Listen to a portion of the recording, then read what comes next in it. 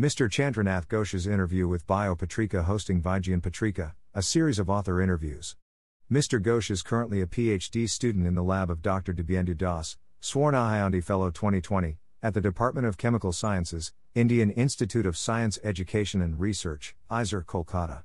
He published a paper titled Non-Equilibrium Polymerization of Cross-Beta Amyloid Peptides for Temporal Control of Electronic Properties as a joint first author in Adjuvant Chemie and Journal, 2020. BP 001311 2020 Chandranath Ghosh download. How would you explain your paper's key results to the non-scientific community?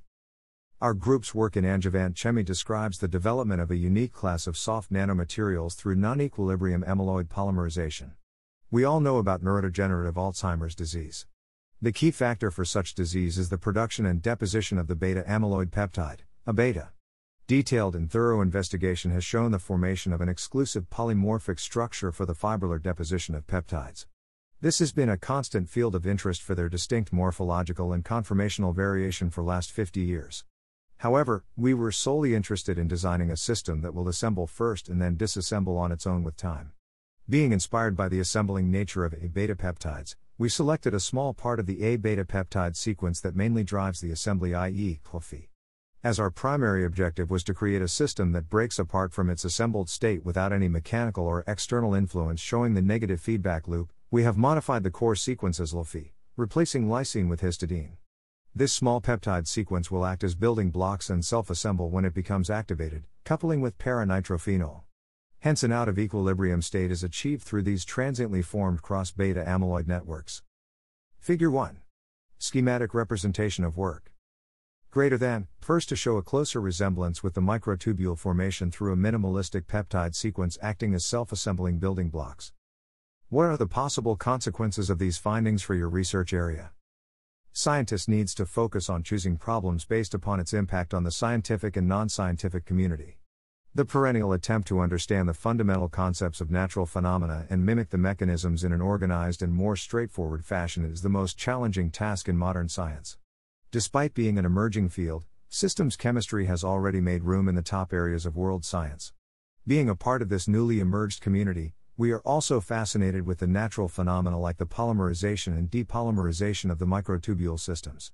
We believe that a stepping stone has been employed to design systems with sustained autonomy through our current work.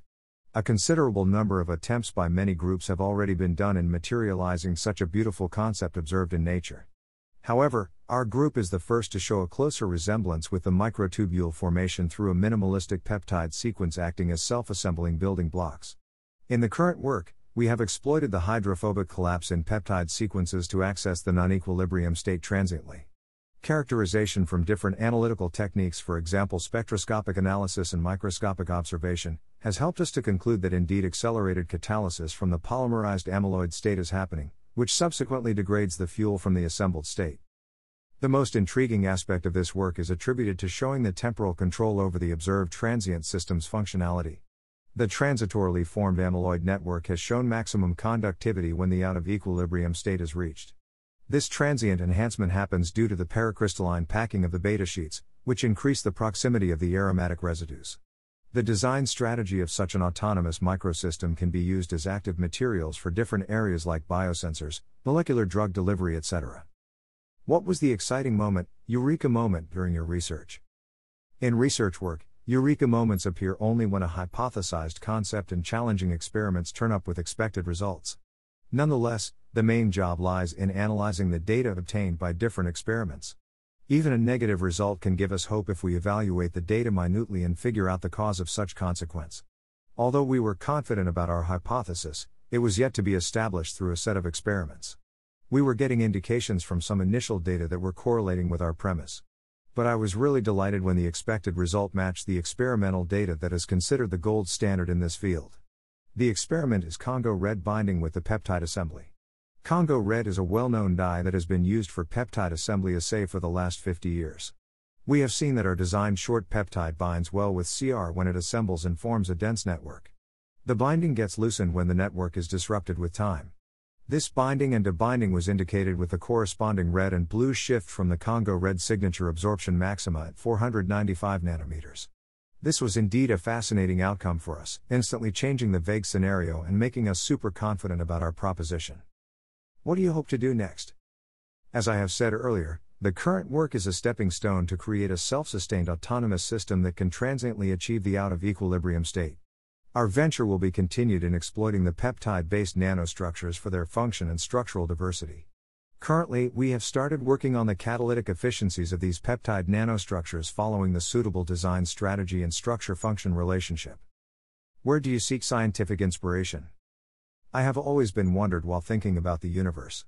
Science has lifted many veils from the microcosmic wonders of atoms to the mega marvels of the universe and revealed many things beyond our limited understanding.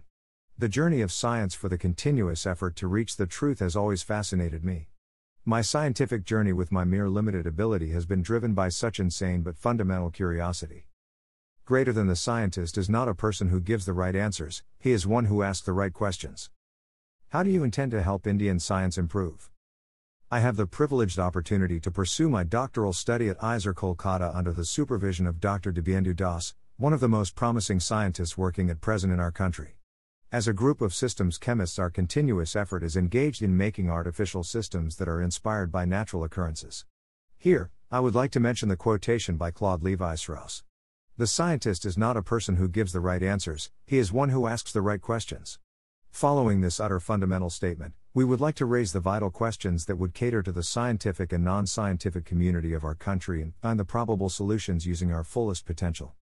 Reference: Ball S#, Ghosh C#, Ghosh T. Vijayaraghavan RK, DAS D. Non-equilibrium polymerization of cross-beta amyloid peptides for temporal control of electronic properties. OMCU. Chem. Int. Ed. 2020, 59, 13506. #= contribution. Email, chandranath244@gmail.com. Learn more about Dr. Das lab research interests https://www.daslab.com/